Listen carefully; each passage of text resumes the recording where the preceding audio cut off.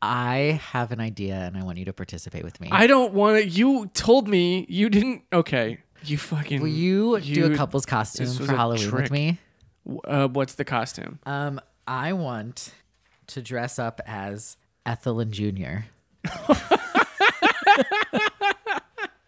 I'll be Ethel from Friday the 13th Part 5. Obviously, I'm gonna and be you be Junior. Junior. Will you do that with me? Maybe. I mean, we've talked about going as Suzanne and Angela before, haven't we? Yeah. Because there was another one I came up with recently that I was like, oh man, this would be a great couple's costume. Well, we have a whole month to And I dress up. forgot what it was. We don't just have one day, you know. We're going to dress up every day? Yeah, A every different- day. a A different couple's costume every fucking day. Jesus Christ. Seriously, I had a genius one, and it's gone. Had you told me? I don't remember. I don't tell you everything. No, you really don't, and it hurts my feelings. No, especially things that involve you. I should tell you about. You just make decisions for me. So Philip, I've decided that actually we're going to be Axel and Nurse Morgan, Nurse Robbie my Morgan God. from Friday the 13th Part 4. Oh. Who's who? Who's who there? I mean, I think it's pretty obvious. Yeah, I'm Nurse Axel. Morgan. Yeah. You be Jason, I'll be Pam. Allah Voorhees. I don't know why I said it like that. Pam Allah. Nobody calls her Pam. Nobody calls her Pam. In her whole life, she's never been called Pam. Never. Certainly not Pammy. Can you imagine? She probably killed the person who called her Pammy. Has anybody ever been called Pammy? I mean, I have to imagine I somebody don't. I mean, like I has. know Tammys. Yeah. I know Cammies. I know Sammys. I know Whammies. No, you don't. No. You don't know any whammies. No whammies. No whammies. Gammies. Gammies is a name people call grandma, Yeah, right? true. Gammy. Yeah, what are there Bammies? I don't know. I feel like we're stretching Are there here. Hammies? Hi, my name's Hamala. Hi, I'm Hamantha. I'm Hamuel. I don't know why this is so funny to me. Pammy. I've never met a Pammy. I've never heard of a Pammy. If there are any Pammies out there, I would love to hear from you. You know what I bet, though? I bet at one point in her teenage years, Pamela Voorhees went by Mel. She seems like the type. Yeah. She's like, call me Mel. Yeah. She lowered her voice like that. She'd call me Mel. When she was into like, when she was like reading Kerouac or something, she was like, I mean, that for was a a little minute- before her time. for a minute, she was like into the beat scene, man. And she was like, I go by Mel. I was more thinking that when she first started getting into cooking at summer camps, she kind of developed this relationship with, you know, one of the, you know, buxom counselors, okay, like yeah, blonde yeah, counselors, yeah. you know, and just a little I don't crush. know, And so she butched herself up a little bit. I feel like Pamela. I just did Don't that. call I her just Pam. did it. I just did it too. I feel like she was never that free. I feel like she was always too repressed. I feel like if she didn't know this was happening. Yeah. And she would never do anything sexual with practically anybody except, you know, Jason's dad one time. I feel like she had sex once in one her time, life. yeah, once ever, period, and it was Jason was the product. And I think that Pamela...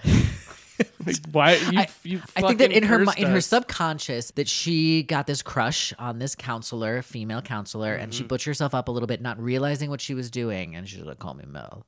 And then one time, someone was like, "That's a man's name," and she was like, "Oh, it is," and stopped. yeah, totally. And that was her foray into woman on woman stuff. That was it. Just call me Mel. That was her one, yeah. For like, she had a bad thought.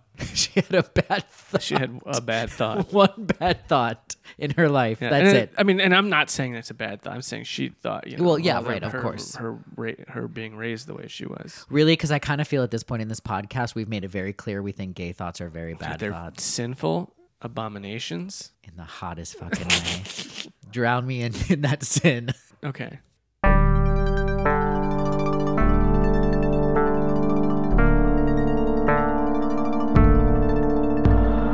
Relax! I just want to look good for the boys!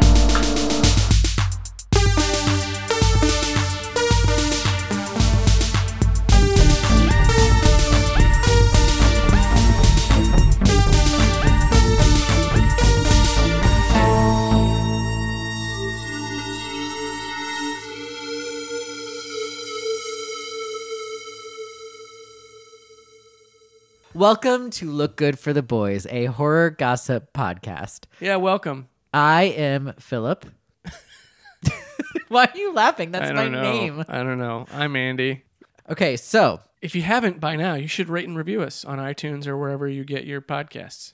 God, Apple we- Podcasts. It's not iTunes anymore. It's Apple Podcasts. Apple Podcasts. I still call it iTunes. Wherever you get your podcasts, rate and review us. we don't say that very often. We never. probably Here's should the say thing. that We more. never say it. I see sometimes on Twitter people complaining about podcasts always saying that. Here's the thing. We have to. We do? Yeah. Why? Because they'll kill us if we don't.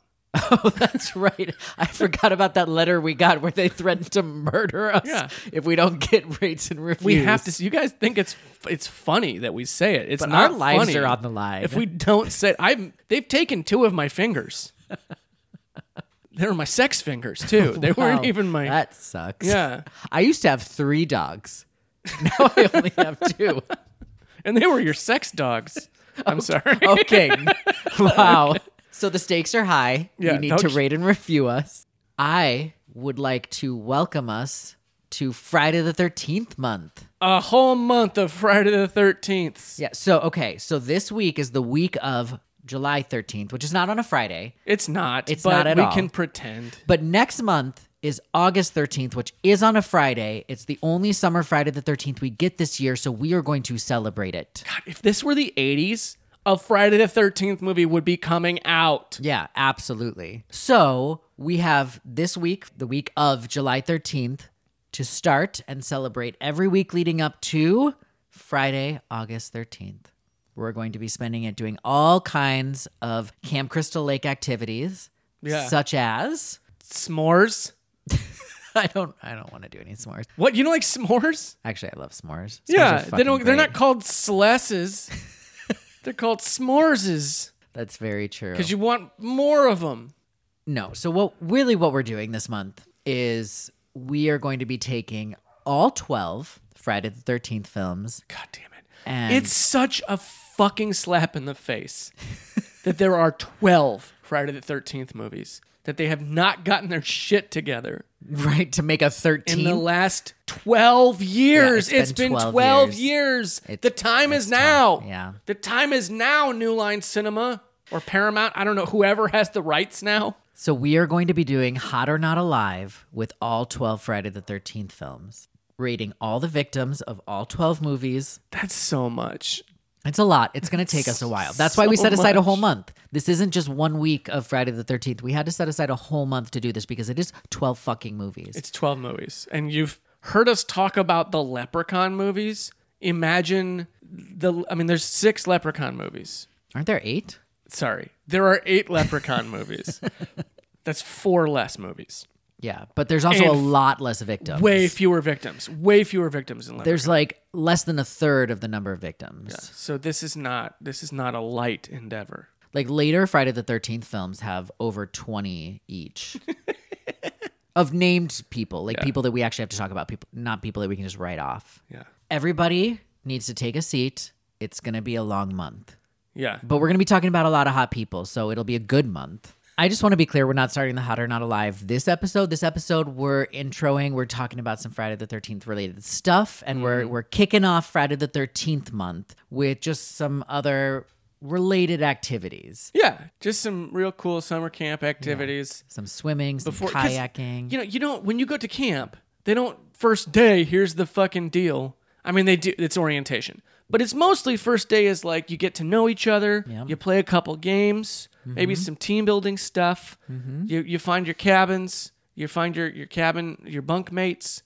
There's ghost stories or sing along at the end of the night after dinner, and it's like a fun light. I mean, camp is fun in general, but like there's a schedule at camp. You don't start the schedule the first day of camp. Yeah, right? No. So this we're is- not jumping right into all your shit. Hey, Andy, do you have something you want to talk about? Oh yeah, I do. You don't have to. I want to. I want to talk about. You would like to talk about... I noticed you have a copy of Men, Women, and Chainsaws. I want to talk about Final Girls. Okay. And you know what Final Girls are. I'm assuming if you're listening to this podcast, you know what Final Girls are. I feel like I know what a final girl is, but I feel Do like you you? should, I feel like you should tell me, or do you want me to tell you what I think a final What girl do you is? think a Final Girl is? I think a final girl is the girl who survives a horror movie, is the girl at the end who Yeah. comes away, you know, That's more bruised or less, and bleeding, but alive. That's more or less what it is. Yeah. It's a term coined by Carol J. Clover in the book Men, Women, and Chainsaws, Gender in the Horror Film. And it's, more or less, there's a lot of different traits and attributes that are ascribed to a traditional final girl. The final girl has gone through lots of different changes and evolutions over the years. Mm-hmm. And there are different kinds of final girl. It's a spectrum. Yeah. Final girl is a Final spectrum. girl is a spectrum. But traditionally, the idea of the final girl kind of was born out of the observations that it's the character who is observant and, I don't want to say chaste or virginal, although those are traits that are often ascribed. Carol J. Clover says that it's they're kind of rejecting of male attention. Or maybe just of traditional male attention. Yeah, they're maybe withdrawn, but they're also resourceful. And the whole thing is that they go through a growth of being the victim to then being the monstrous hero and asserting themselves and defeating the threat, or at the very least escaping the threat. They are surviving this ordeal. She is Laurie Strode in Halloween, Nancy Thompson in Nightmare on Elm Street, Jessie in Nightmare on Elm Street Part 2. Absolutely. I want to really quick, Friday the 13th series, entire franchise. I have a whole thing where like I consider the Paramount films, the first 8 films, as like part of their own canon.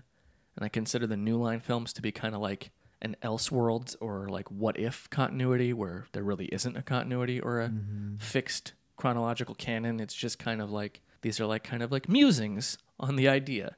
Improvisations of a theme. It's Jason Voorhees and the Multiverse of Madness. Yeah, exactly. Yeah. Jazz with Jason. So and I don't think you're going to say, if I ask you this question, you're not going to say somebody from any of the New Line films, I don't think. I might. You might. There's one I could see. Okay. Now I want to find that one. There's one I could see a case to be made for. What's your... Hit me. Who, not what. That's women are not whats. Nobody's a what. Nobody No is. person People is are a not what. whats. Yeah.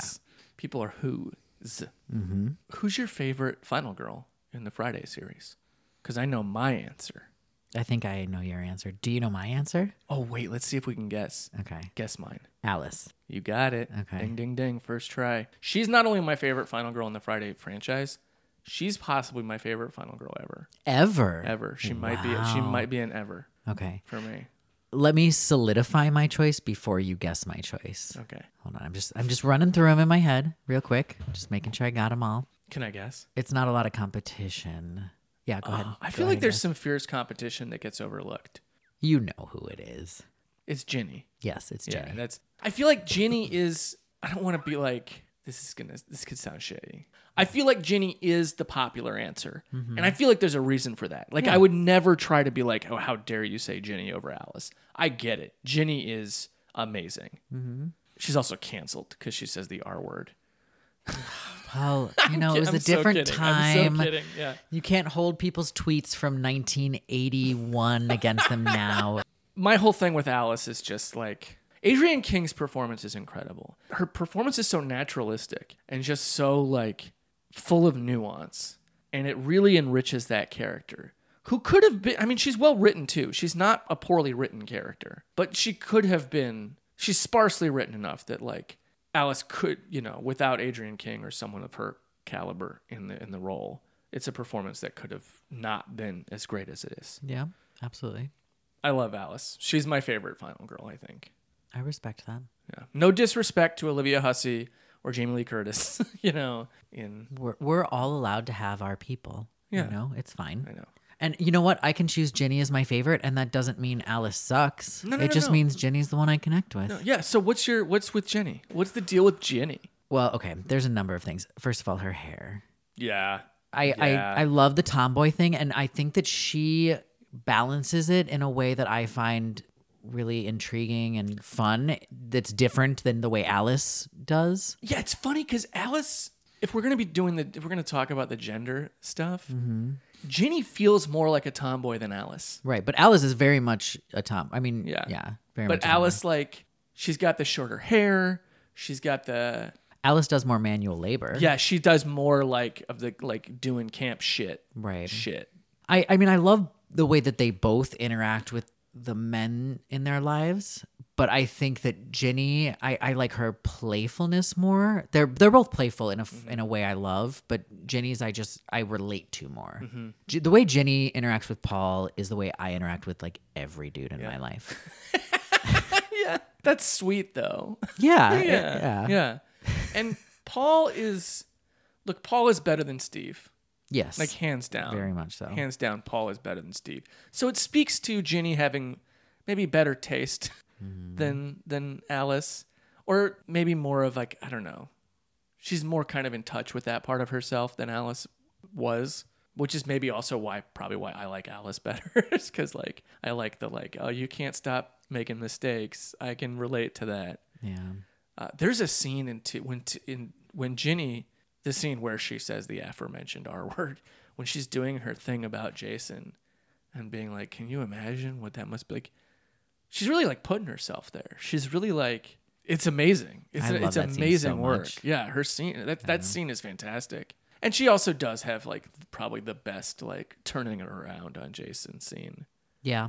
of anyone. Well, and even before that, when you're looking at the extended chase sequences that are very common for the final girl once everybody else is dead, I just find Ginny's to be the most interesting to me in terms of how she acts and what she chooses to do and how her character comes through in that. I love every moment that she's on screen. And I'm not afraid to choose the popular pick. No, and nor should you. Like this isn't horror, but like when people ask me like, what's your favorite Scorsese movie? I'm like, well, it's Taxi Driver. I'm sorry. like sometimes the popular obvious choice is the correct one for me. Like, And when people ask me like, what's your favorite Best Picture winner? I'm always like, Shakespeare in Love. I mean, totally American Beauty for me.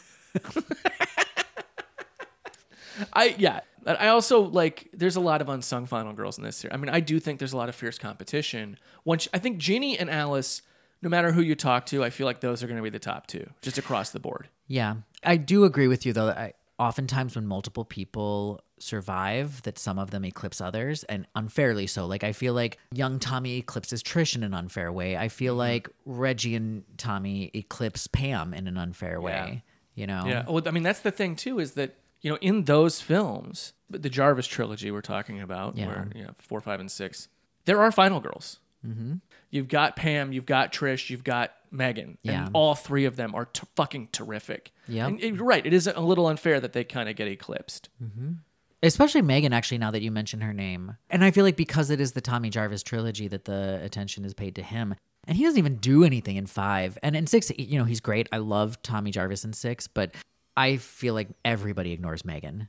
Yeah, Megan's so great. Mm-hmm. But I kind of want to take this moment to sort of acknowledge that, because we're going to be talking about these hot or not lives. We're going to be talking about all these people who are dead and not spending a lot of time on the final girls in these films.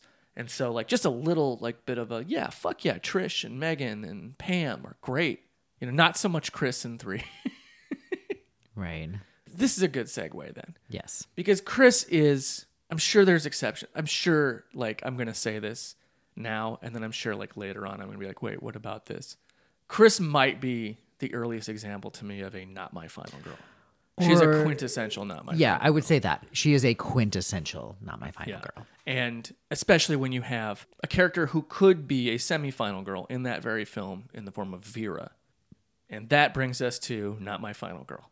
Okay, I get it. I'm a cis man talking about final girls, a subject of feminist critique and appraisal perspective, you know. So, okay. Final girls as a concept is now just a widely accepted and discussed and dissected aspect of horror culture and horror films, right? I don't think it's something that even as a cis white male, you need to preface to be able to use and dissect. I think it's become such a huge part of the entire horror world that it is something that we can all participate in a conversation on. I think it's fair to acknowledge our privilege. I think it's fair to throw it out there and say we're both cis white men. Yeah. But I don't think that means that we have to apologize for talking about it. I think it just means that we have to acknowledge that we're talking about it from this perspective. Yeah, okay. Well, there you go. That's it. This is me acknowledging that. Because also, And it's not so much that we're talking about it as much as that like this, the angle that I'm approaching this from is I want to start doing this segment called Not My Final Girl. And it's kind of shitty. I get it. I don't think it's shitty at all. You don't think it's shitty at all? Okay, cool. No. I just- we are allowed to state our opinions that people don't belong in the position they think they belong in. We are like, you're fired. You are not You're fucking fired. my You're final not girl. my final girl. I did not vote for you. No, not my final girl. Because throughout slasher history, there have been films that present to you a final girl, saying, this is your final girl. To which I say, no, she is not my final girl. And usually in a lot of these cases, it's because I think there's a character in the film that is way more deserving of the final girl attention. And I think a lot of this, normally, it just comes down to men not being able to write women very well, or trying to write women, you know what I mean, from the idea that they're trying to write a woman, you know, and not just a character. Like, this is a person. And more often than not, the way that is achieved is by giving the woman some kind of trauma. Yes. You know, and that makes her a character rather than just a victim. Yeah, it's so much. Yeah. Which is fucked up. Yeah. It's a fucked up way to try to make somebody Oh, real. this person has worth because of pain. Yeah. And not just because they're a person who has worth. Like, there's a lot of that. I'm not saying that I don't appreciate a good amount of trauma in a protagonist. It's a good thing, you know, a lot of times. But it's also like, if that's the extent of your characterization of this person, you aren't doing your job as a writer. I also just think it's like writers not realizing which character is the interesting character when they're writing them. And maybe it's because they're overcompensating to try and make a protagonist too empathetic or something. There's a lot of reasons that a final girl presented to us in a film could be objectionable, I think. But so that's why I'm kind of a little like, I want to acknowledge that I don't have the perspective maybe that some other people would have. And if I say a final girl that's like, oh, I'm not my final girl, someone might take issue with that and be like, well, this is what I see in this character. Yeah, well, to that I would say, just hit us up on social media and yell at us and tell us why we're wrong. Yeah, we that's want fine. that. That's Yeah. all we've ever wanted from you Okay, listeners. well, you need to calm down because I want adoration and money. Okay, well, give us adoration, money, and yell at us and tell us why we're wrong. Don't worry about the money. Snacks. I'll take snacks. Okay, instead of adoration, money. It's snacks, fine. and yelling. I also just want to say I'm not like these characters, these final girls that I'll be talking about. One, they're not real people. So Yeah. it's like I can kind of be hard on them. It's not a big deal. Dare you? But also, like, I don't hate any of them as far as I know. I hate some of them. I mean, okay, there's a couple. And also, to add to that, this is a conversation. We are not experts on this. We are not telling you how to feel about something. Yeah. So I want to kind of introduce the concept of this and semi-final girls to a degree, because semi-final girls are the characters in these movies that I feel should be the final girls. a Okay, lot wait, of what's times. the difference But they between don't have to be that.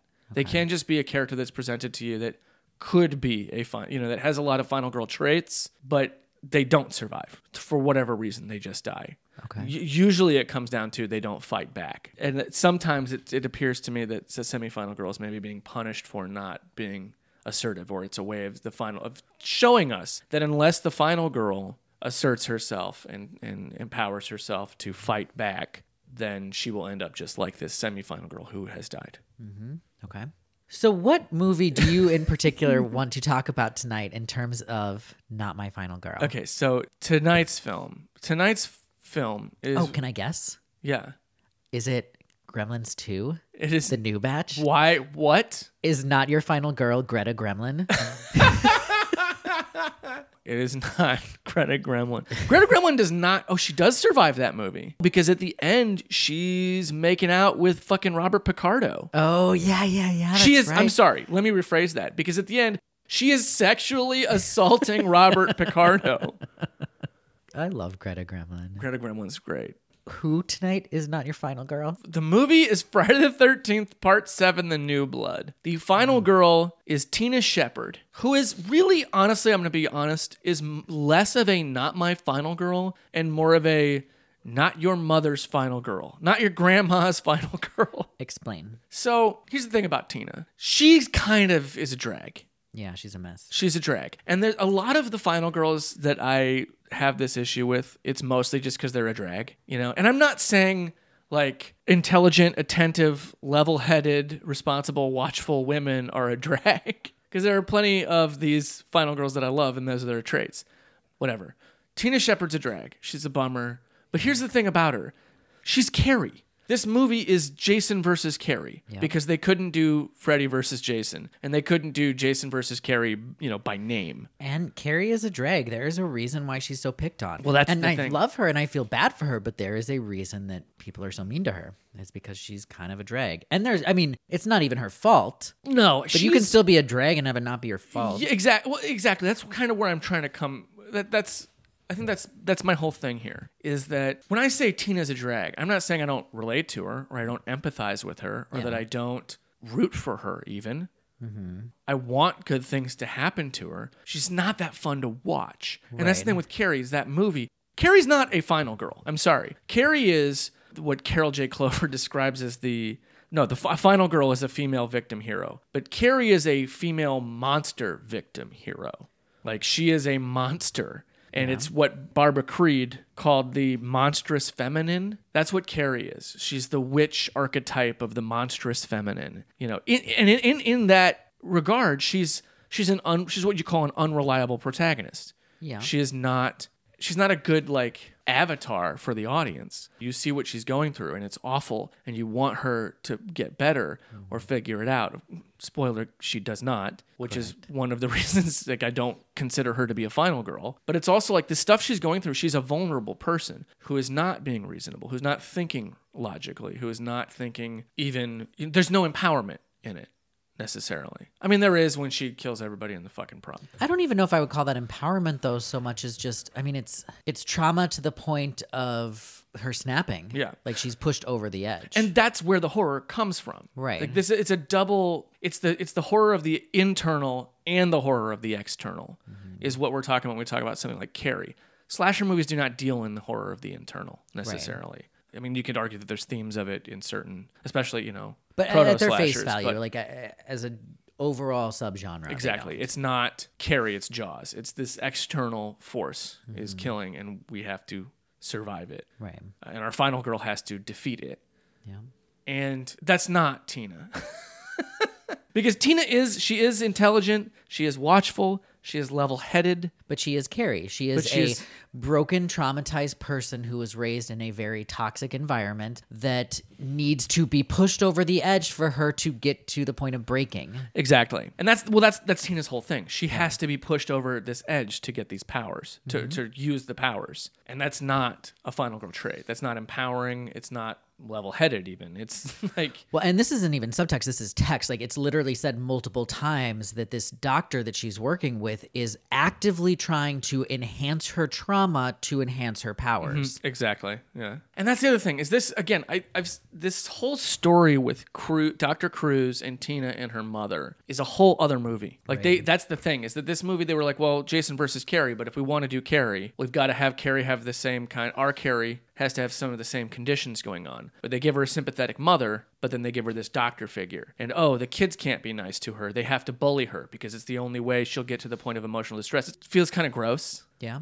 Especially when you consider these other characters who are you give them Melissa in the form of this, the ringleader. She's like the PJ Souls character in Carrie. But she's, she can't do it on her own. She has to have other people in service of her. And in Carrie, you have an entire feature film length to kind of play with the subtleties of that and the nuances of that. And the people who are genuinely trying to help Carrie, but do not understand that they are being undermined or being used for nefarious purposes to bully Carrie. Because there are those characters. Like Sue Snell? Yes. And William Katt. And you don't have that kind of time in a Friday the 13th movie where you're also dealing with Jason's stuff. So you can't really give that kind of attention and detail to it. So you have these characters that are just kind of going along with whatever Melissa does and being shitty to Tina in the service of breaking her so that she can have these powers at the end to fight Jason with. And don't get me wrong, it's interesting. Yeah. It's fascinating. It's not a final girl, though. Again, I don't agree with the idea that final girls have to reject male attention or be uninterested in male attention. And I think plenty of examples show that. Exactly. I mean, even Laurie Strode, honestly, like she does have a crush on Ben Tramer. She does want to go to the dance with Ben Tramer. Right. But she's not going to actively seek his attention out. I mean, maybe she will after the events of Halloween. You know, that's the whole thing, is that the final girl is transformed in these films. Tina's not really transformed. She's just kind of, like you said, she's broken. She gets pushed to the point where she has to use these powers. Here's what happens. Dr. Cruz is constantly using her guilt over her father's death to gaslight her. Right. Like, she doesn't ever seem to come to terms with it, but he's always bringing that up. He's always saying, oh, your guilt over your father's death, you need to address it. And like, he's right. Look, they try to fit so much of this stuff into this film. Right. And there's just no room for it all. And so it kind of it gets kind of like, what? This is a different movie. This is something that if somebody produced it today, it would be called elevated horror, you know? I would love to see Part 7 released today. Even in 2009, instead of the remake being sort of a mash of 1, 2, and 3, I wish it was a mash of 7 and 1. Yeah, I mean, I would love there's so many of these Friday the 13th movies that I'm just like, man, I could watch 5 more movies that are direct sequels to this. Yeah. I want to know what happens with the people from 5. Yeah. I want to know what happens with Tommy Jarvis after 6. I want to know what happens with Tina after 7. I don't really want to know what happens with Rennie and Sean care after about 8. Rennie after 8. So at this point in slasher movies, they had started like giving the final girls like a boy toy to be with at the end, who also survives the movie, a final boy. You know, Nightmare 4 had it. And it's Nightmare usually, honestly, 5 had it. a side character to a degree, like who doesn't often do much, right, in the finale. Yeah. Like Nick doesn't do anything in Part 7. Sean doesn't really do anything in Part 8. Mm-hmm. Well, they're just there to be arm candy. Yeah, well, what they're there for often, and I misspoke, Nightmare 5 does not have one. That's right. It's Kelly Jo Minter is the secondary final girl in that movie. Mm-hmm. It's like that movie has 2. Yeah, these guys, the purpose they serve oftentimes is to be the ineffective woodsman, is what it is. They're the woodsman in Red Riding Hood. They're the heroic figure, the heroic male with knowledge and bravery or whatever that comes to like the rescue, you know? But then they're not at all effective. It's almost like Dick Hallorann in The Shining in a lot of ways, but he surviving. died. Exactly, but these are characters. You know who's a that good survive. example of that? What? Is Dewey in the Scream movies. Dewey in Scream, absolutely. yeah. Because not only is he the male figure that, you know, would be the final boy if Courtney Cox's character were the final girl, he is also a cop. Like, ostensibly, implicitly, he has, you know, authority and weaponry and knowledge and like a community that he can draw resources from. And is pretty consistently rendered useless. And is always, yeah. He does kind of pop up every now and then to do something. Yeah. But yeah, a lot of times that's what these characters are. The final boys are the ineffective woodsman. And Okay. and the other thing too is that by the time these characters like do make an attempt to save the day in some way, they are rendered useless, but it's also like this is where the final girl proves herself. So the presence of these final boys is to enhance the final girl's prowess. I think so in a lot of ways. I mean, it also might be a little bit of that, like, we need to have a boy with the girl so that we know she's more heterosexual. Yeah. I think there's some of that. But yeah, it is sort of like hey, it's a couple. They're good Christian boys and girls, I guess. Oh, whether that's intentional or not, I don't know. I mean, I think it could be subconscious, but a way of a subconscious, way of keeping gender norms in place. And the final boy that we have in Part 7 is Nick. Yeah. Who is useless. Even though he has that whole story about like, he used to be a bad boy. I used to be a bad boy. I used to run with a real rough crowd. Okay, jean jacket. Yeah, right. You did not. He ran with like an upper middle class suburban rough crowd. Yeah, what were you, embezzling? What are you... I ran with a real rough crowd. Sometimes we'd steal golf carts from the country club. At worst, they would shop at Hot Topic.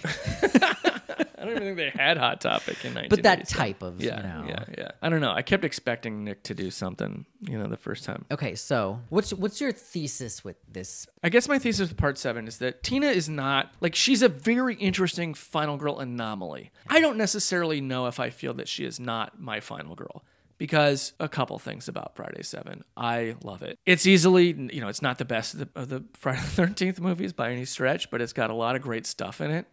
and the end sequence is amazing. The third act It's is a lot of fun, incredible. yeah. But that Tina is an interesting anomaly. So basically what you're saying is Not My Final Girl is where you generally say there's a better option in this Mm-hmm. movie, but in this case you're more just pointing out that Tina's very untraditional. She's that anomalous final girl. Yes. But there isn't really a person in the movie to replace her. Well, here's what I think regarding that. I do think that there is not one person, but there are two people that I think could replace Tina as final girls. Okay. They are Robin and Maddie. I feel like Robin and Maddie are kind of two different, they're like two sets of final girl traits separated into two different characters. Yeah. The one difference, though, the one thing that disqualifies them both from being final girls or semi-final girls is that they are interested in male attention. In fact, the rift in their friendship is that they are fighting over a boy. But had the film taken that full circle and brought them back together by rejecting that, Then they would definitely be final girls. yeah. Because that's the last step. It's not so much that you can't be interested in a boy, I think, even at this stage. It's more that they can't be your whole world in the film.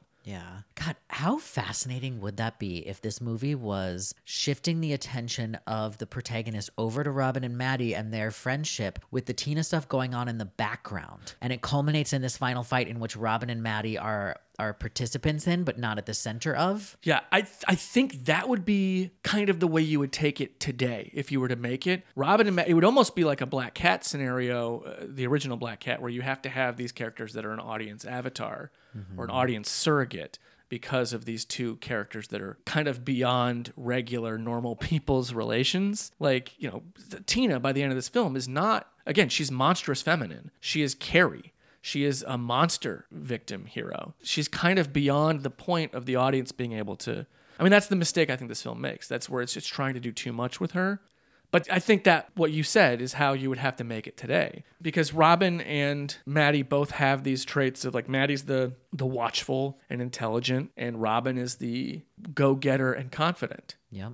And it's like, okay, these are the traits that you see in most final girls. And at their best together, they round each other out and form a pretty amazing duo. Yeah, and it would be cool to like have two final girls that way, you know, Yeah. kind of. I mean, Nightmare 5 a year later would have two final girls in a way, and I don't know. So I fully support this remake of Friday the 13th Part 7. The new blood. The new blood. All right, so your thing is Not My Final Girl, Tina Shepard.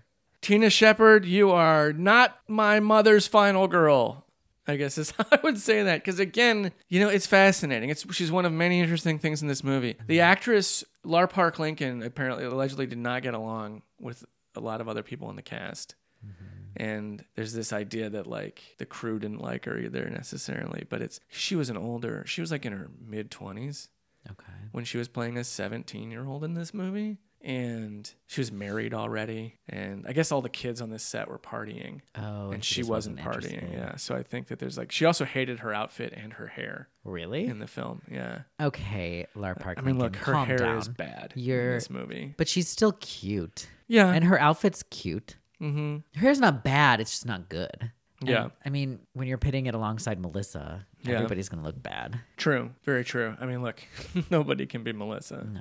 Except Melissa. But yeah, so Tina Shepard, I mean, it's like you have a lot of the traits of a final girl. You are watchful. You are the one that knows there's something going on. You are actively trying to investigate it. I mean, of course, a lot of these things are from literal psychic visions, which is like, I don't know if that counts. I think that's cheating. Like giving a final girl actual psychic visions is like, a lot of movies were doing this at that time. Halloween 5 did it. Friday 8 did it. I mean, it's cutting corners, Yeah. at least. Yeah. Yeah. Nightmare 4. Part 8 Nightmare does it. 5. Yeah, part 8, exactly. Yeah. There's a lot of this, like, giving women psychic connections. Prom Night 3, giving the final girl a psychic connection to the killer, which is an interest. I mean, it's interesting. I'm not saying it's not interesting, but it's just like, you know, and in this case, it makes more sense than in a lot of those films because in this case, our character is explicitly psychic. So sure, she's going to have premonitions, I guess. But even though she's often helpless in the film and often kind of like mopey, she does sort of assert herself occasionally. And by the end, it's awesome. So I don't know.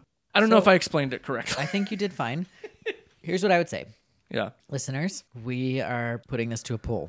We want to hear from you. Who is your final girl? Tina Shepard or Robin and Maddie together? Let us know. Oh, yeah. Yeah. Hey, who wins? Who Who's the wins? better final girl Yeah. for this movie? Tina or Robin and Maddie? Let's start some internet fights. Yeah. Yeah. I think we're good, right? Yeah, I That's think good. so. All right. Yeah. Now my final girl, Friday Part 7. Tina Shepard, come on down. You are not my final girl. So I want to talk about another final girl that is not my final girl, and I don't think she's yours either, and I don't think she's really anyone's final girl. I don't think anyone listening to this would be like, actually, she's my final girl. And if somebody does, I feel like I want to meet them so I can slap them. I want to meet them just so I can hear their reasons. I don't want to hear anybody's reason for why Rennie from Part 8 deserves the title of final girl. She's really just bad. Yeah, she sucks. She does. Here's the thing about Rennie. She doesn't outright suck. You know what? She's not even interesting enough to suck. No, she's kind of not. That's the thing, is that Jensen Daggett, her... I mean, at the end of Part 8, here's what I do. I'm like, at the end of Part 8, I'm like, Rennie who? Right? Because, like... Yeah. Well, she's really... I will say some good things about her first. Okay. She's obviously a sensitive, compassionate girl. She seems nice. Okay. I enough. love the vest she's wearing. Yeah, okay. I'll give you that. I will give you that one thing. Yeah.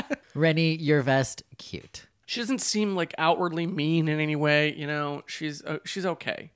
But she's not compelling. She does fight back. This is the thing. Right. This film, in a lot of ways, doesn't exhibit the traits of a proper slasher in a lot of ways. It's trying to do so many different things with the Jason lore in general. It, like, throws the whole fucking timeline off. It's messy. It is a mess of a movie. Yeah.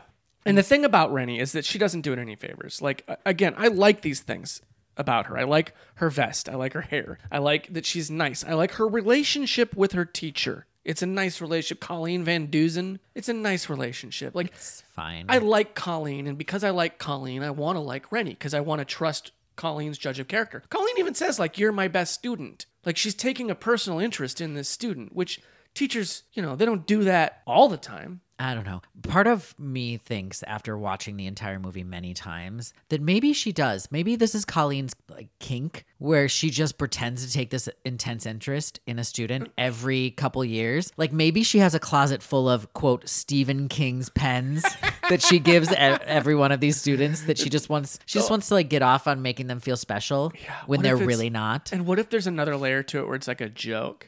Where she's She's, like, laughing she's at like them? pranking them. She's like carrying them. She's PJ Soulsing them. She's Yeah. like trying to get them to think, you know, and then like they go off to college and she's like, what a fucking idiot. That kid thinks that I like them. Because I can't picture anybody with intelligence getting to know Rennie and being like, you are someone special. Yeah, because she's just kind of not. And the thing is, the movie's not interested in her beyond her trauma, really.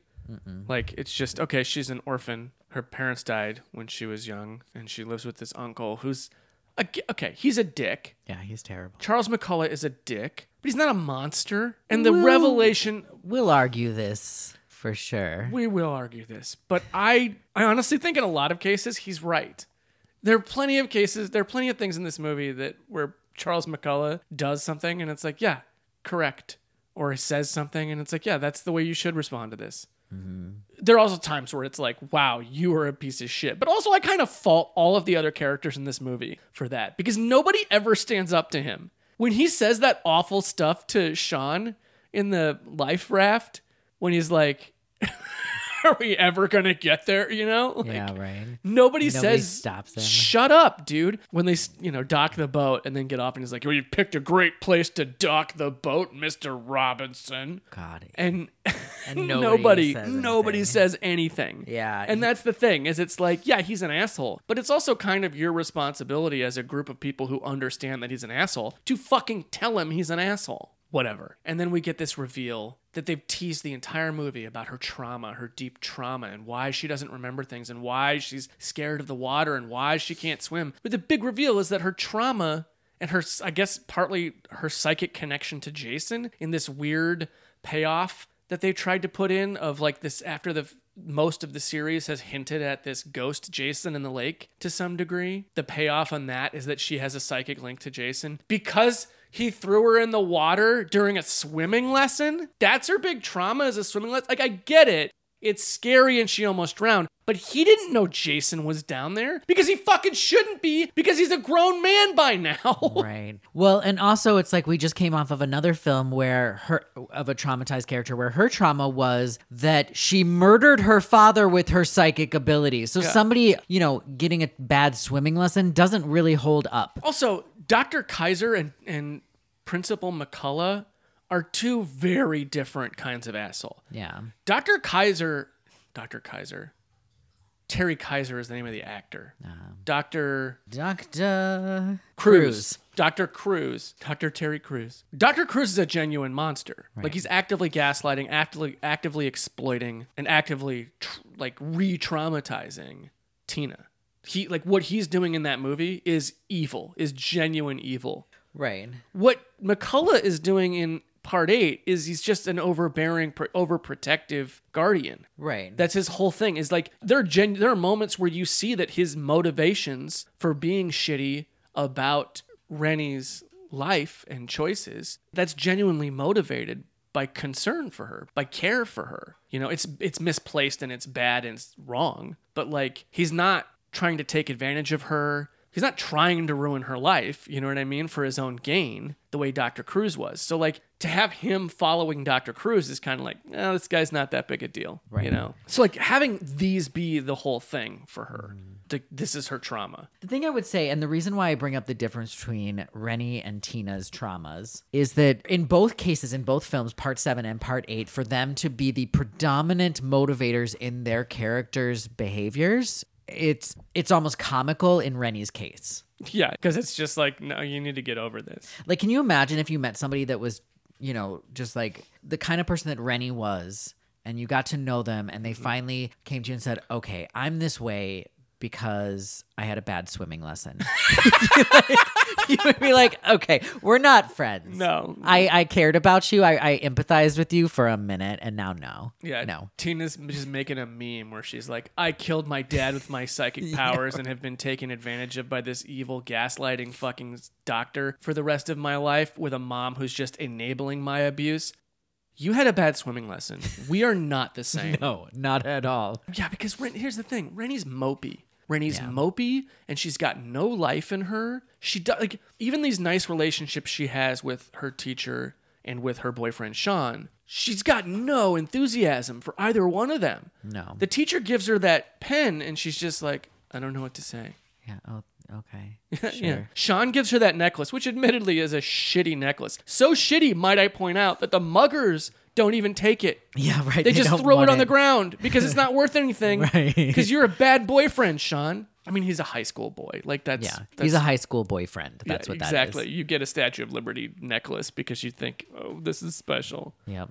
Jesus. I bought a boy a puka shell necklace from my class trip to Florida. We all have done stuff like that. Okay. Yeah. Yeah. So that's just Sean being It's a just teenage Sean boy. being a teenage boy. Yeah. But I just think it's funny that, like, he's like, oh, it's no big deal. Because he gives it to her, and her reaction, again, is, but I didn't get you one. That's her whole thing about it. And he's like, well, it's just nothing big, which he's right. Yeah. And then she's, like, affirms that opinion by just being like, no, I like it.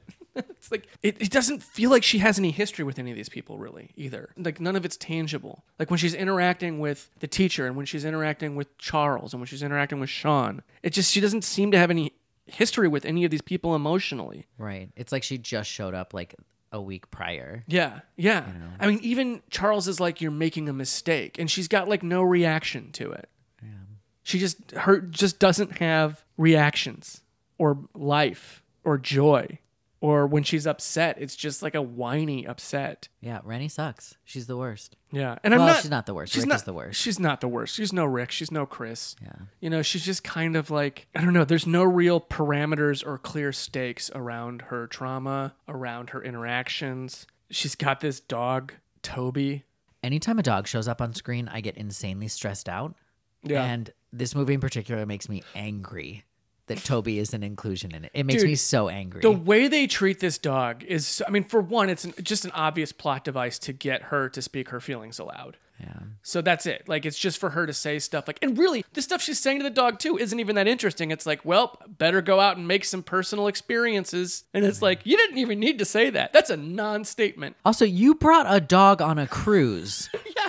And this dog fucking disappears multiple times. multiple times. And she's like concerned about it for like a couple minutes max each time. Yeah. It's like they're trying to get us to like her because she has a dog. But It actually makes me hate her more because I'm like, you are not a good dog she's owner. not taking care of this dog at all. Ugh. Yeah, it's so stupid. We get a shot of her writing in a diary. I'm sorry. Did I say writing? I meant looking at a diary with a blank page. Natch. And it's like her whole thing is she's not interesting. Her whole character trait is that she wants to be a writer, but she has no lived experiences to write about. Except a bad swimming lesson. Except a bad swimming lesson. Yeah. And that's it. She's just kind of a nothing. So the final girl traits that they do give her, Okay. right, Are. are these: she is on guard. She does know something's wrong. Here's the thing, though. It's not because she's observant or vigilant in the way that it's usually like final girls catching on to things, or even having just a vague feeling, or even just by their nature being sort of guarded, withdrawn, observant people. It's not that. It's she has some bizarre psychic link to Jason that gives her these Italian as fuck hallucinations. Right. And these scenes are cool. The porthole Jason, the mirror effect is really great of Jason coming out of the mirror with all the fog, bisexual lighting in all of these scenes. And then the flashback in the puddle of gasoline, I guess it's gasoline, that she sees on the ground after she kills her teacher. That's another thing. She kills her teacher. That's not final girl behavior. No. Because she does it in a panic. Here's what I'll say. They give her that. They give her this idea of she knows something is wrong. There are these omens. There's a Cassandra element of her. And again, this is right after we have Tina, who is explicitly psychic. So her visions make sense. Rainey's visions, it's almost like they were like, well, the last one had visions, so this one gets them too. Yeah. Why not? It doesn't make me like her more. It doesn't make her more interesting. Not at all. Which is weird. But the other final girl traits they give her, she does get proactive. She does do things. She does fight back. She stabs Jason in the eye with her Stephen King pen. She goes to drop the anchor, but by the way, bad move. When she's going to drop that anchor during the storm, and Charles McCullough's like, what are you doing? And she's like, Sean said to drop the anchor. And he's like, no! What kind of sense does that make? It doesn't make any sense. It's actually the wrong move. Dropping anchor in a storm is a bad call. Yeah. So that is, she's being proactive, kind of, but Sean told her to do it. So not really final girl behavior. No. She does save the dog. She saves Toby. When the mugger tries to shoot him, she slaps the gun away. What I'm getting to is that when she drives the car to run, when she takes the cop car to run over Jason, while she's high on, I'm assuming, a speedball, she runs over. That's final girl behavior. Taking a car, especially a cop car, and running over your killer, final girl behavior. But then beyond that, she panics, has a crazy hallucination, and crashes the car into a wall and kills her teacher. Yeah. And then she doesn't seem to be emotionally impacted by it at all. She moves on from that real quick. Yeah. She just has her vision about the swimming lesson in the gasoline puddle. I love that that's her thing. So she has that revelation about what her swimming lesson was, and instead of focusing on the fact that she just murdered her teacher, she immediately turns on her uncle and be like, you pushed me in the water. Yeah, it's like that's what you're focusing on. If I were her uncle in that moment, I would be like, okay, 10 years ago I pushed you in the water to teach you how to swim. 30 seconds ago, you killed a woman. Yeah, her corpse is literally burning right there in front of us. And we can see her right there. Your fault. You did that. You did that. You don't get to make this about me and the swimming lesson now. Right, that's some impressive deflection right there. She's also just unreliable for that whole third act as a protagonist because she's on drugs. Because she's on drugs. Not her fault. Right. Not trying to shame her for that. No. But, not final girl. It's a really stupid choice in a movie to make your protagonist be on drugs for the final third of your film. To be incapacitated. Exactly. That's what I'm saying. Drugs. Yeah. Like if the drugs are serving some other purpose in the narrative, sure. If it's just because, she's high now and doesn't know what she's doing, for what reason? So she can crash a car and kill a teacher? And then have a revelation? What I'm saying is, just like in Friday 3, where we have this final girl, Chris, who's not great. And then you have Vera right there, who could easily be your final girl. Mm-hmm. And in 7, you've got Tina, who's like a very unconventional final girl, unreliable in a lot of ways.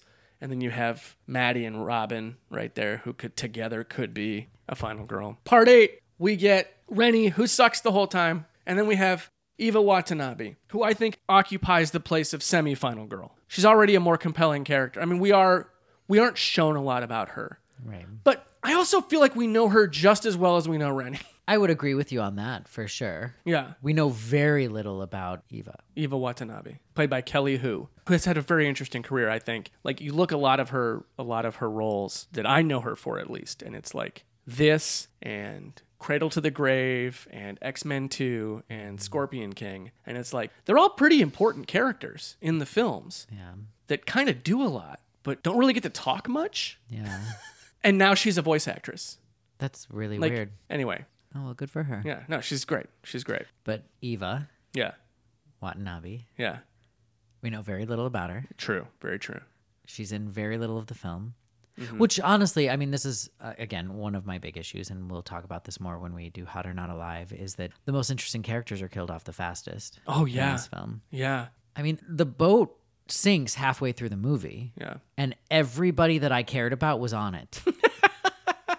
Well, also all the people that I guess died in the restaurant, Right. like literally every other kid. Keep in mind, the next time you watch it, keep in mind, there's a whole montage scene after they get on the boat and the boat sets sail where you see lots of kids doing kid things, dancing in the club, playing shuffleboard, skeet shooting, which is a weird choice, I think. Right. But having fun and doing these things, all of those kids die. Yeah. They all die. Off screen. We don't see Yeah, it. we don't see them. But how fucked up is that? Yeah. I feel like they're all more interesting than Rennie. Yep. But my case for Eva is this. She has a lot of final girl traits. One, she's not actively seeking male attention. She does express interest in Julius, who I love. Of course. But she expresses interest in him, but she's not actively seeking it out. She doesn't have any visions or omens or anything, but she does seem unnerved and on guard. Like, she is observant about her surroundings. I mean, just in the scene where she's offered cocaine, she's like, are we going to get caught? Which means she's on the lookout for trouble, which is a final girl trait. Also, a final girl trait, she turns the cocaine down initially. She says no to it. She does end up getting pressured into doing it, into doing the coke, but also not doing drugs is not a prerequisite for being a final girl. No. Laurie Strode smokes weed in Halloween. We learn that she is smart. She's got a science scholarship that's not anything to sneeze at. Yes, but also it's not, and I'm not quite sure how to say this, it's not the defining characteristic of her. She is not just a nerd. No. It is not, because if she was too far in that realm, then it would be, okay, you're a different type of victim. Exactly, and that's another thing I wanted to get at. She's not explicitly in any clique. She's not a nerd. She's not a punk. She's not any of these. She's not a jock. You can't just define her with these things. Right. Because she's super smart. She dresses really cute. She hangs out with arguably who is supposed to be, the popular girl, Yes. the Heather. Yeah. The way that Laurie hangs out with Annie and Linda, who are both like popular girls, and she wants to impress them. Eva wants to impress Tamara. Yeah. She even does that thing with her hair after Tamara does it, So she's observant. She's also trying to like find her place in the world and impress this cool friend she's got. She does we see her do cocaine. Right. Okay, not a nerd then, She's not square. Right. And yeah, I want to talk about her outfit. It's so fucking cute. It's maybe my favorite outfit in the entire series. Wow, really? I can't say that. I love it, but I do love so it much. She's wearing an oversized t-shirt with horizontal stripes, and it's a very like muted, what is that? It's like a taupe kind of a color. It's almost like those hypercolor shirts in the 90s, if you remember those. But it's, oversized, thin black horizontal stripes. These like... They're like yellow shorts with overalls, right? Yellow matching. No, it's so much cooler than that. So she's got these yellow shorts with a cool belt, like a black leather belt with like a silver ring buckle. And then it's not overalls, it's suspenders. But she has crossed the suspenders. Like, she's making a fashion statement with her suspenders. Wait, did she cross them on both sides? Yes. She's not just wearing them backwards. Wow. I checked today. It's hard to see because her fucking hair is enormous. Yeah, it is. And amazing. It's so long. Her hair's amazing. And it covers the back. But there's one shot where I was like, oh, you can kind of see the suspenders are crossed in the back too. So she's not just wearing them backwards. She crossed the front suspenders. Wow. I mean, that's a choice. I And want it's to a bring that look back. Right? I want to start dressing like Yeah, that. I want to make that a thing. And it's not just suspenders. She has like a pin. She's got like a really cool like pin or brooch on this one of the suspenders on the left side. And she's got leggings under those shorts too. Mm-hmm. It's great. It's a great so fucking fucking outfit. It's such a cute outfit. She's so adorable. Yeah. So it's like, so she's not a nerd because she dresses like this. It's kind of like, it's cool. She's cool. Yeah. She's a cool nerd. That's Final Girl shit. So these are all things. We also know, though, that as much as she wants to impress Tamara, she is strong-willed enough to ditch Tamara. When Tamara shoves Rennie into the water, Eva makes it clear that she's not okay with that. Right. And Tamara invites her out, and she's like, no, I'm good. I'm not okay. Like, I'm walking away from you. But she's compassionate enough that when Sean makes the announcement over the PA for everybody to, start getting ready to leave, Oh, yeah. She goes back. she goes back to look for her friend. She's a good friend. Which in any other movie, that would be the start of, her realizing the problems on this boat and then, leading to her being the final girl. And instead, this movie just kind of throws her under the bus. It really, it throws her on the dance floor after strangling her to death. Because she finds her friend's body, which immediately, oh my God, trauma. Yeah. My friend is dead. And the last thing I said to my friend was the last thing I did to my friend was blow them off. That's immediate guilt. And now she's in a cat and mouse sequence running from teleporting fucking Jason. Right. And she dies alone in that shitty dance floor with that awful music playing. I mean, the music's kind of fun, but it's also like, that's not what I want to hear when I die. The thing is that she gets this extended cat and mouse sequence after finding the body of her friend. This is Final Girl shit. And you're right. In any other movie, this character with that arc, Final Girl. Here's the sin. She doesn't fight back. Like a lot of the characters in this movie has multiple scenes of characters, usually women, just kind of sitting there letting Jason do what he's going to do to them. Right. Not even running. In this case, at least Eva is running. Well, but in Eva's defense, in that sequence in the dance floor, he is teleporting all over the room. He's teleporting. There really is little that she can do because she keeps turning to different directions and he's there. Yeah. So it's like she's looking for an exit. She's looking for a weapon and everywhere she turns, he's right there. Yeah. So what is she supposed to do? It's like the Exactly. movie doesn't give her a choice. Exactly. The movie doesn't give her a choice. It doesn't recognize what this character should be in this moment, and it's just like, well, we're going to kill you for it. Yeah. And like that's the whole thing. Is her tragic sin is compassion.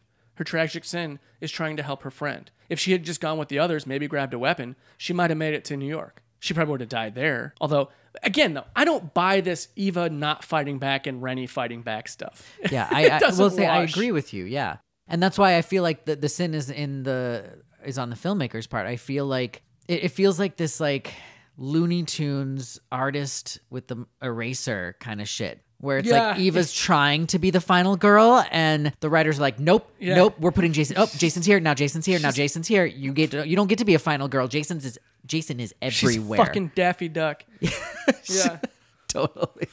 Like, you're not the white girl in this movie, so you're getting Jason. It feels really unfair. Her death always feels unfair to me. It always feels unfair to me when she dies. It's just so cruel. The way he throws her down to the floor after she's dead just feels like insult to injury. Yeah. It's never felt right to me, especially considering that like you watch this Rennie character mope around and be asked like, "Are you having fun yet?" and her say shit like, "Yeah, a lot." Like, shut up.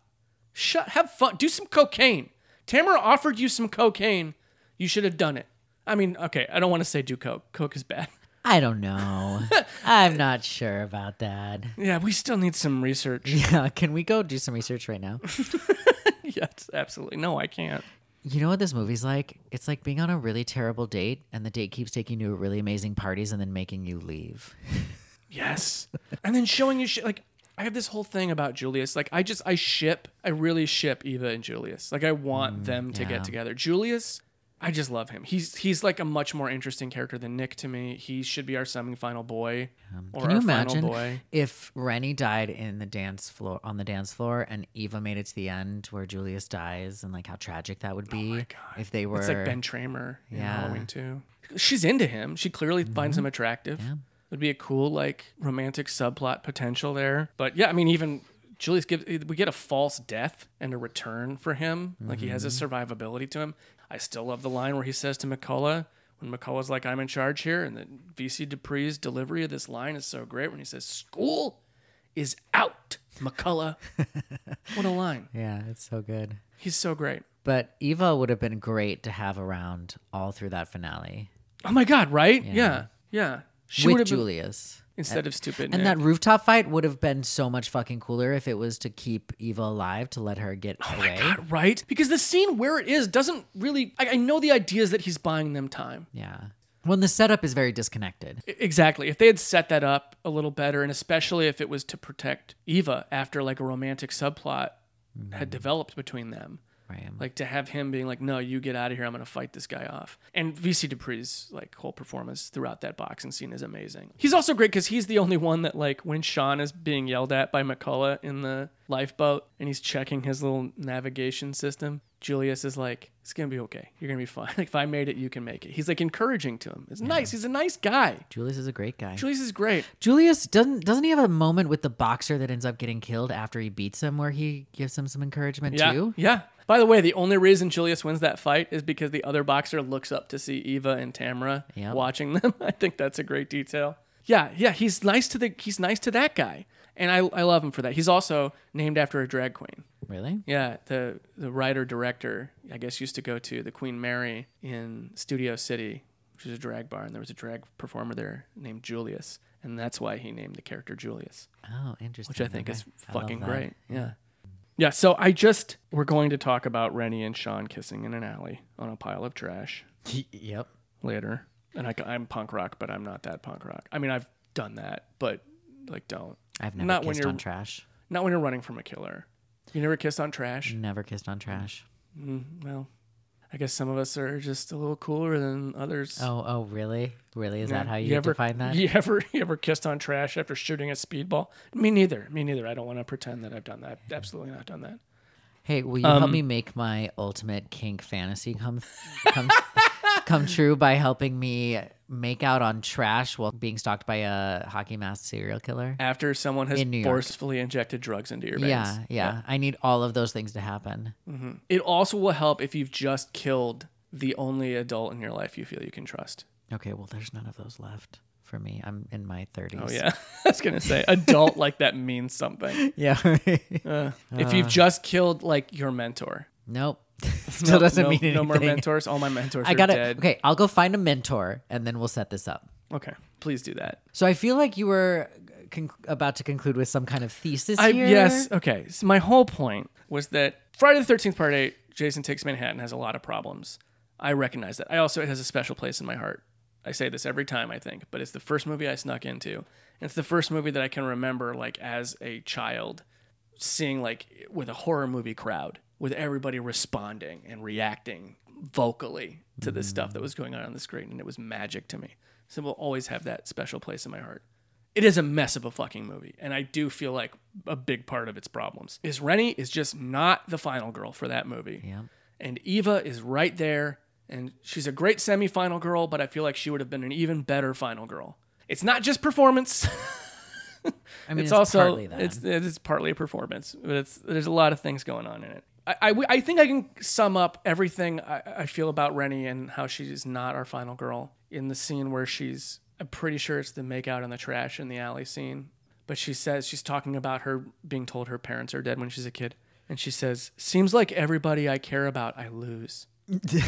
And it's like, that's her whole character. Yeah. Also, if I were in that situation, I would have responded, yeah.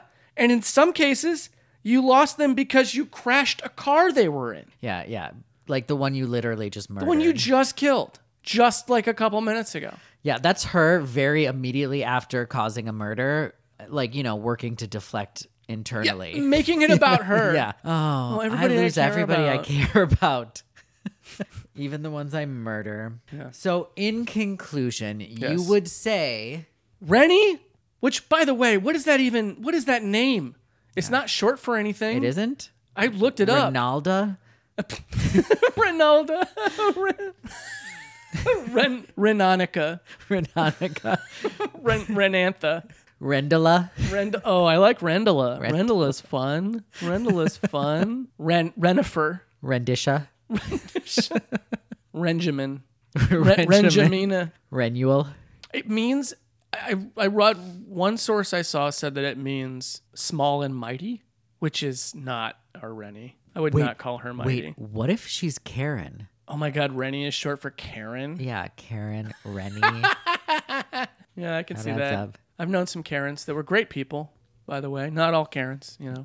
Hashtag not all Karens. Yeah. But I can see her being a Karen. I can see that being her name. One of the Karens I know is very sweet. Very, very sweet woman. Very nice woman. But Hashtag not all Karens. she's not going to put a Stephen King pen through Jason's eye anytime soon. Thesis. Rennie, you are not my final girl. Rennie, you're out. Rennie, you're out. And Eva, you're in. Eva, you're in. Eva, gosh. Eva Watanabe, you are our final girl. You are our final girl in Friday the 13th Part 8. We really needed more of you. The world needed more of you. There is a version of this movie that is perfect in our heads where you survive to the end. Yeah. And then you go to college with your science scholarship and probably fix the climate catastrophe that we're in right now. I mean, I don't know what kind of science she was going into, but she's compassionate and she seems determined and she's got like a sense of right and wrong. So I feel like she would have turned her efforts towards a noble cause and would have figured something out. Maybe she would have fixed the Jason problem. Maybe Jason Goes to Hell wouldn't have happened. Oh my God. Because she would have come in and solved that shit right there. We didn't need Creighton Duke. We would have Eva Watanabe. Oh my God. Creighton Duke, you are not our final girl. Well, that feels like another podcast episode. Yeah, no, let's talk about it now. No. Okay. I think there's only one thing left to say. What? Bye, good luck. Happy, Yes? crazy, beauty, fun, Bye, good luck. TTFN.